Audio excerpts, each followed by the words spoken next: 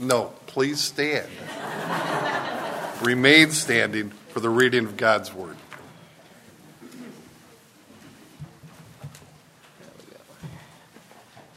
Please turn with me in your Bibles to Hebrews chapter 10. While we're doing this, I'd like to remark a bit about my choice of this text. I've come to think of Hebrews as the fifth gospel. It starts as John's gospel does with a clear statement of the deity of Christ, who is the Son of God, by whom God created all things, by whom he upholds all things. And then it goes on to demonstrate or to prove the deity of Christ in the first chapter and the humanity of Christ in the second chapter, so that we can understand his greatness as our Savior, the Messiah. And then he goes on and talks about the superiority of Christ to Moses and to Abraham, which would be a shock to any Jew, but was a great lesson for God's people because Jesus is a priest forever after the order of Melchizedek. And the reason I want to turn to Hebrews is because where the Apostle Paul goes with us. The Gospels, the other Gospels, the first three Gospels begin with the beginning of Christ's ministry. And this one speaks of Christ's ministry in light of the Old Testament and as the fulfiller of the Old Testament. Where this chapter goes, or where this book actually goes, is to worship. It speaks about the second coming of Christ at the end of chapter 9. So Christ, having been offered once to appear the sins of many, will appear a second time, not to deal with sin, but to save those who eagerly are waiting for him. Then he goes on and talks about the work of Christ ministering our entrance into the Holy of Holies, into the presence of God, and goes on then to finish that by talking about worship in chapter 12. Beginning at verse 1 of chapter 10. For since the law was but a shadow of the good things to come, instead of the true form of those realities, it can never, by the same sacrifices that are continually offered every year, make perfect those who draw near. Otherwise, would they not have ceased to be offered, since the worshippers, having once been cleansed, would no longer have any consciousness of sin. But in these sacrifices there is a reminder of sins every year, for it is impossible that the blood of bulls and goats to take away sins. Consequently, when Christ came into the world, he said, sacrifices and offerings you have not desired, but a body you have prepared for me. In burnt offerings and sin offerings you have taken no pleasure. Then I said, behold, I have come to do your will, O God, as it is written to me in the scroll of the book. When he said above, you have neither desired nor taken pleasure in sacrifices and offerings and burnt offerings and sin offerings, these offered according to the law. Then he added, behold, I have come to do your will. He does away with the first in order to establish the second. And by that will, we have been sanctified through the offering of the body of Christ once for all. And every priest stands daily at his service, offering repeatedly the same sacrifices, which can never take away sins. But when Christ had offered for all time a single sacrifice for sins, he sat down at the right hand of God, waiting for the time until his enemies should be made a footstool for his feet. For by a single offering he has perfected for all time those who are being sanctified. And the Holy Spirit also bears witness to us, for after saying, this is the covenant that I will make with them after those days, declares the Lord, I will put my laws on their hearts and write them on their minds. Then he adds, I will remember their sins and their lawless deeds no more. Where there is forgiveness of these, there is no longer any offering for sin. Therefore, brethren, since we have confidence to enter the holy places by the blood of Jesus, by the new and living way that he opened for us through the curtain, that is, through his flesh, and since we have a great priest over the house of God, let us draw near with a true heart and full assurance of faith, with our hearts sprinkled clean from an evil conscience, and our bodies washed with pure water. Let us hold fast the profession or the confession of our hope without wavering, for he who promised is faithful. And let us consider how to stir up one another to love and good works, not neglecting to meet together as the habit of some, but encouraging one another, and all the more as you see the day approaching. For if we go on sinning deliberately after receiving the knowledge of the truth, there no longer remains a sacrifice for sins, but a fearful expectation of judgment and fury of fire that will consume the adversaries. Anyone who has set aside the law of Moses dies without mercy on the evidence of 2 or 3 witnesses. How much worse punishment do you think will be deserved by one who has spurned the Son of God, has profaned the blood of the covenant by which he was sanctified, and has outraged the Spirit of grace? For we know him who said, "Vengeance is mine, I will repay," and again, "The Lord will judge his people." It is a fearful thing to fall into the hands of the living God. So far we read God's word in this portion of Scripture. Let us now unite our hearts and minds in a prayer for God's blessing upon our reading and teaching of this word. Let us pray. Our Heavenly Father, we thank you for the distinct privilege of gathering together to worship you today, to worship you by bowing down before your word and hearing what you have to teach us. And we ask that you will grant that this word may be clearly preached to us, that we may understand it, and that it may bear fruit in our lives, the fruit of godly worship unto your glory, both now and forevermore. For Jesus' sake, amen. Please be seated.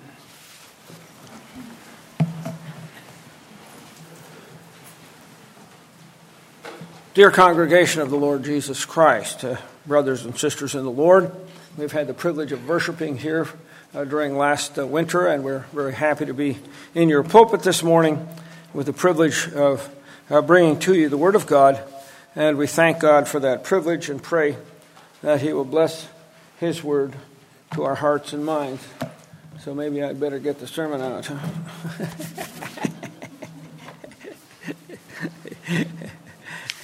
As I said, I look at this book of Hebrews as really the fifth gospel. And it has a peculiar nature of being a constant reference to the Old Testament to demonstrate that Jesus is the Messiah. He is true God and true man. That he also then fulfills what Moses was and even what Abraham was as the father of believers. And then particularly concerning the Old Testament sacrifice and the Old Testament system of bringing people near to God. Those words in verse 22, let us draw near, those are the words korban in Hebrew, which you remember from the gospel where Jesus says, if you say to your parents korban, which means it's given to God as an offering. And that word is used throughout the book of Leviticus as a word for offering and for worship, of drawing near to God. And of course, worship, clearly in the Bible, is entering into the presence of God. And the point of my message this morning is that Christ has made the door open into the Holy of Holies, not the earthly Holy of Holies, but the heavenly Holy of Holies. And what happens here is very interesting in the book of Hebrews, written very carefully by a Jewish writer, no question about that. Some think it was Paul. There are some evidence for that, some evidence against that. I don't want to go into that this morning. But what you have is a parenthesis after verse 25, where it says, not neglecting to meet together as the habit of some is, but encouraging one another all the more as you see the day drawing near. And then picking that up in verse 18 of chapter 12. It's a fairly long parenthesis. That's how Hebrews write, by the way. Germans do too. I'm a German, so I know how that works. But the point is that there's a parenthesis there. And it says, why should we look at the gathering together of the saints for worship as such an important thing? Because, or for, beginning at verse 18 of chapter 12, you have not come to what may be touched, a blazing fire and darkness and gloom and tempest and the sound of a trumpet, and a voice whose words made the hearers beg no further messages be spoken to them, for they could not endure the order that was given. If even a beast touches a mountain, it shall be stoned. Indeed, so terrifying was the sight that Moses said, I tremble with fear. But you have come, and this is what our call to worship this morning, you have come to Mount Zion and to the city of the living God, the heavenly Jerusalem, to innumerable angels in festal gathering, to the assembly of the firstborn who are enrolled in heaven, to God the judge of all, to the spirits of the righteous made perfect, to Jesus, the mediator of a new covenant, and to the sprinkled blood that speaks a better word than the blood of Abel. What he's telling us is that through Christ ministering our entrance into the Holy of Holies, the heavenly Holy of Holies, our worship in the New Testament church is taken up to God and participates in the worship of the saints and the worship of the angels and in the presence of God and in the presence of Christ. If Old Testament worship was an awesome thing, this is far more so. For on earth you had insulation. You had the Ark of the Covenant, which represented the presence of God in the Holy of Holies. The priest went in there once a year with the breastplate that had the 12 tribes of Israel on the stones, carved into the stones that were on the breastplate. He is Israel. And as Israel, on the basis of the sacrifice, he comes into the presence of God. And there are sprinkles of blood on the Ark of the Covenant, and then goes out and sprinkles that on the people, applies that to them so that they are received ceremonially into the presence of God, what we would think of as a sacramental service in which the presence of God is represented by the Ark of the Covenant, the Emmanuel principle that goes back to the Garden of Eden. You know that Jesus was named Emmanuel, so that all fits together. But now we come into the Holy of Holies in heaven, and we are there in the presence of God in our heavenly worship. So this book of Hebrews brings in something that is not as clear in the other Gospels, as I call this a Gospel, but makes very, very clear here. And so as we look at the 3 points I want to make from Hebrews chapter 10, first, we need to recognize that in Christ we are made perfect in the eyes of God. That's extremely important, because who can enter into the presence of the Lord? He who has clean hands and a pure heart, which is not you and me in ourselves, but is you and me in Christ. That is the amazing work of the gospel. Every priest, Old Testament, stands daily ministering and offering the same sacrifices, which can never take away sin. The argument of the writer of Hebrews is the Jews should have known that was not the end of sacrifices there, because it was repeated. And if the sin had been taken away, he goes on, verse 12, but this man, after he had offered one sacrifice for sins forever, sat down on the right hand of God. He had only one sacrifice, because that sacrifice actually takes away sins and cleanses our conscience. And notice that verse 22, when it talks about entering into worship, said, let us enter into worship, having our hearts sprinkled from an evil conscience with the blood of Christ, and our bodies washed with pure water. The blood of Christ is represented in baptism, also represents not only the outpouring of the Holy Spirit, but also the blood of Jesus Christ, which cleanses us from sin. And so, for by one offering, Paul concludes in verse 14, by one offering he has perfected forever those that are sanctified. Now, it's a typical thing that the writer of Hebrews does, which Paul also does as a Jewish writer. He piles up language. By one offering he has perfected. The Christian is perfect in Jesus Christ. He's clothed in the robe of Christ's righteousness. He is therefore perfect. But he's not only perfect, he's perfect forever. It's a completed perfection that will not be taken away. The forgiveness of sins for the true believer is yesterday, today, and tomorrow, and indeed forever. What a fantastic work Christ has done.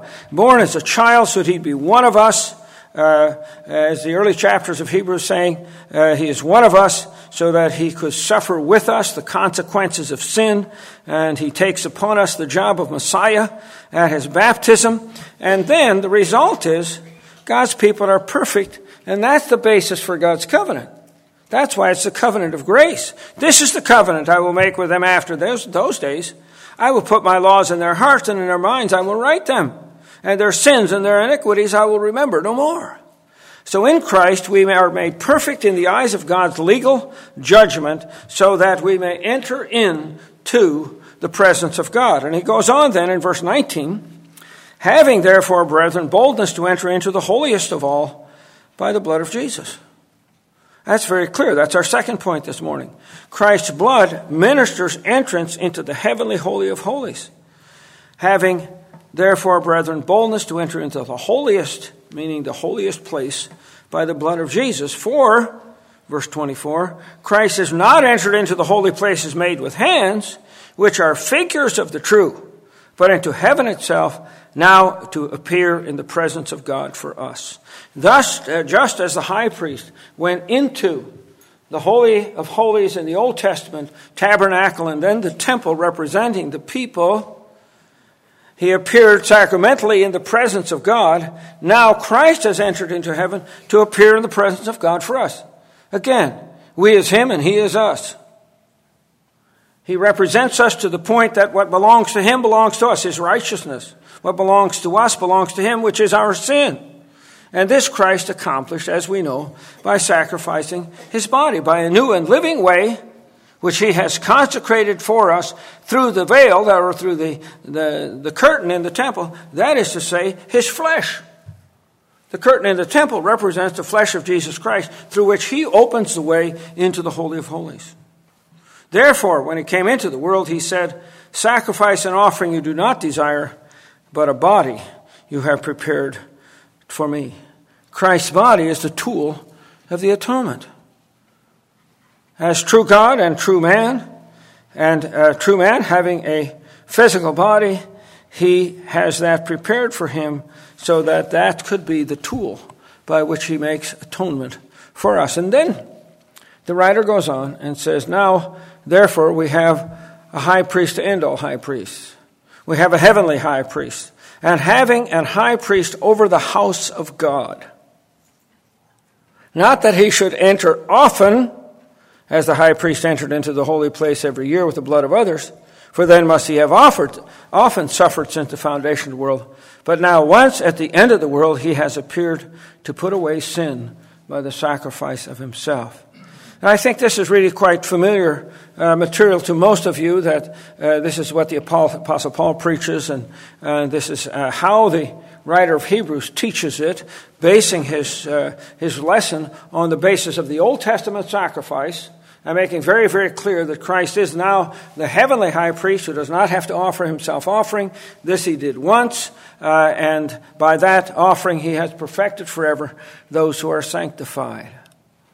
Now, what's interesting is that the writer there goes on in chapter 10 and talks about worship. Verse 21 has having a high priest over the house of God. Verse 22 is, let us draw near with a true heart and full assurance of faith. We can come into worship boldly. We can come into worship comfortably, knowing that our sins have been covered in the blood of Jesus Christ. That's what he says, having our hearts sprinkled from an evil conscience. Now, what's an evil conscience? Biblically, it's a conscience waiting for the axe to fall. That's why the unbeliever doesn't look forward to the second coming while the Christian does. He knows in his heart, this is the end. And for him, it's going to be facing the God that he has despised.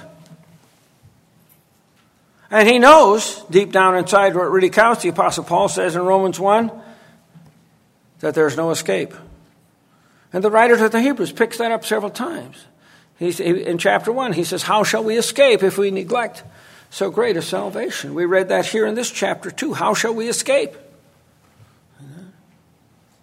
And then in chapter 12, again, how shall we escape if we refuse to listen to God speaking from heaven? And so he says, Christ is the door to heavenly worship in God's presence. He's the high priest, the heavenly high priest. And therefore we can draw near with a true heart and full assurance of faith, having our hearts sprinkled from an evil conscience and our bodies washed with pure water. As I said, the water of baptism represents that heavenly. The sacraments are really guarantees.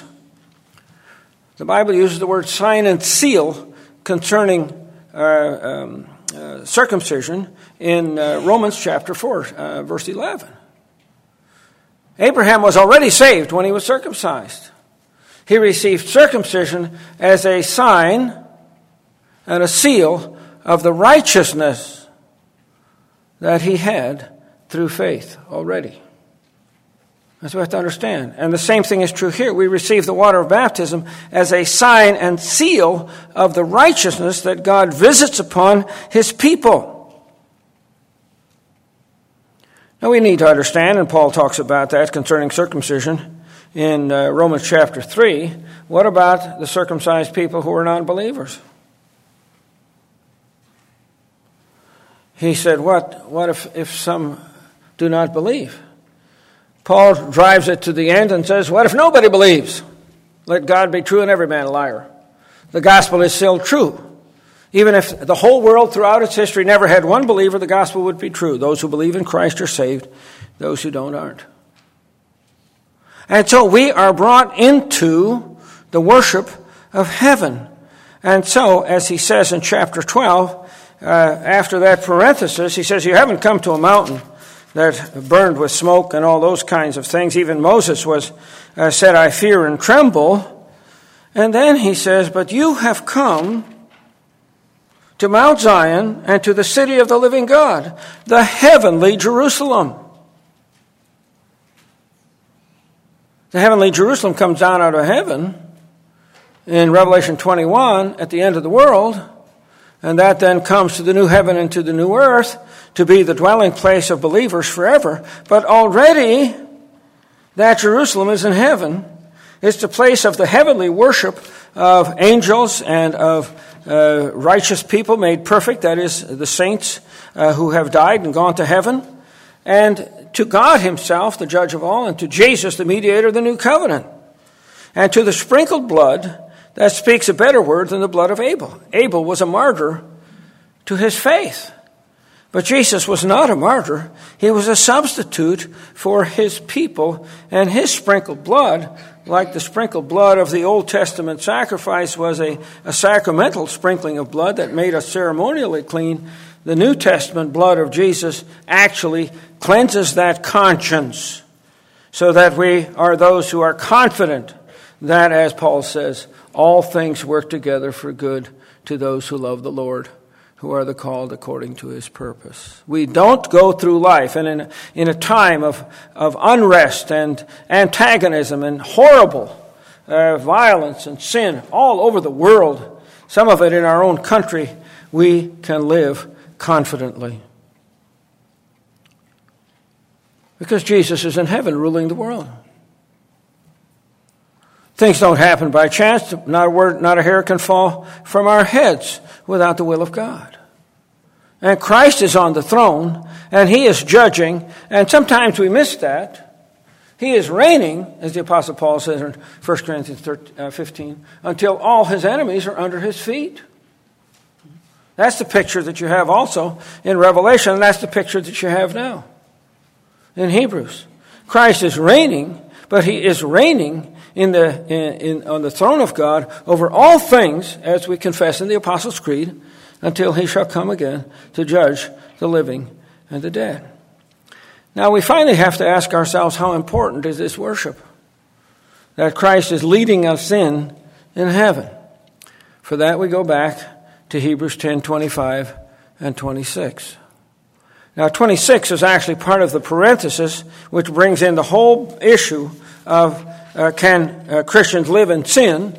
And then, of course, chapter 11 is the catalog of the Old Testament saints before it gets back to chapter 12, verse 18, where we come back to this worship issue again. But in chapter 10, verse 25, not forsaking the assembling of yourselves together as the manner of some is, but exhorting one another, and so much the more as you see the day approaching. For if we sin willfully after we have received the knowledge of the truth, there remains no more sacrifice for sins. Wow. The writer has said in verse 24, working to help each other maintain love and good works. And his example of good work is joining together with the church in worship.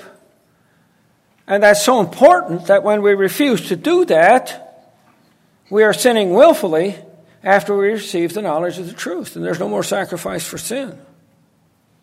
deliberately refusing to worship in the congregation of God's people is fundamentally a sin that leads to hell. Now, I didn't say this. The Bible says that. There's no way you can understand those words except that way. And so we want to recognize the importance of New Testament worship in the eyes of the writers of Hebrews, who, of course, is writing under the inspiration of the Holy Spirit, so that we take seriously what it said. And then the other application is at the end of chapter 12, or toward the end of chapter 12 in verse 25. When he says, "See that you do not refuse him who is speaking, for if they did not escape when they refused him who warned them on earth," that would have been Moses, "much less will we escape if we reject him who warns from heaven." The preaching of the Word of God is the center of worship and the reading of the Word of God is the center of worship because the most careful and complete way we bow down before God is to listen submissively and obediently to His Word. That's why in Reformed worship, the center of the worship service is the reading and preaching of the Word of God. Because that's the way that God communicates salvation to us. He calls us to believe and to obey that word. That's what he says in verse 25. Do not refuse him who is speaking, because he speaks from heaven. The completion of the New Testament and the calling of the New Testament preacher, he's the New Testament prophet actually, he speaks the word of God, is an extremely serious business. And like Jonah, I think every minister who's called to the gospel tries to run away. I did. And finally he grabs you by the neck and stuffs your head in it and says, "Get to work." And then there's no regrets. I have to say, no regrets. Once I bowed my heart to God's will that I should be a preacher. My father raised me to be an engineer, and I was pretty good at that. I worked in cancer research for a while. But I couldn't live with it. But the point is, that is a very, very serious calling, and that's why the preacher has to preach the Word of God and not something else. The authority is not the preacher. The authority is the Word of God. He doesn't say, "See that you listen to him who speaks from the pulpit." He says, "Listen to him who speaks from heaven." That's why the Apostle Paul says, "We who preach are a savor of life unto life, and a savor, a taste of death unto death. Who is sufficient for these things?" Paul says, "No way, not me." Well, if the Apostle Paul wasn't, I sure ain't either. No way. He says, our sufficiency is of God. And so we need to be very careful about the humility of the pastor. Not, as Paul says, to preach ourselves, but Christ and him crucified. And to preach that with all our hearts, knowing that when we do that, we are doing what God calls us to do. And when we don't do that, and no preacher is perfect, let me tell you that. I spent 8 years teaching full-time and another 20 years teaching part-time in seminaries. And so I've trained about 100 preachers. And I have always taught the pastoral care and preaching courses. And to me, it's a tremendous privilege, a tremendous burden at the same time. But you know, the Christian life is that way.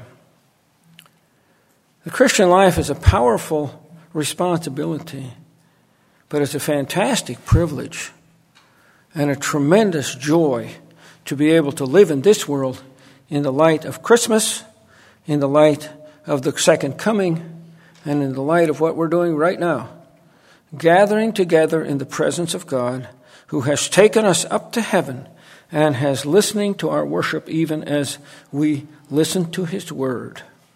What a wonderful, gracious privilege God has given us. The heavenly worship of the true church today is beyond price. Amen. Let us pray. Our Heavenly Father, we are awed once again by the teaching of your word, taking us places that we have not thought about often, and bringing us back to places that we have thought about and need to be and to have renewed in our hearts. And we pray that your word may renew our faith and strengthen us and make our worship more true and faithful to you as we listen obediently to your word, as we sing your praises, and as we, O God, bow down before you and acknowledge that you are our Master, our King, our God, and our eternal Savior through Christ our Lord. Amen.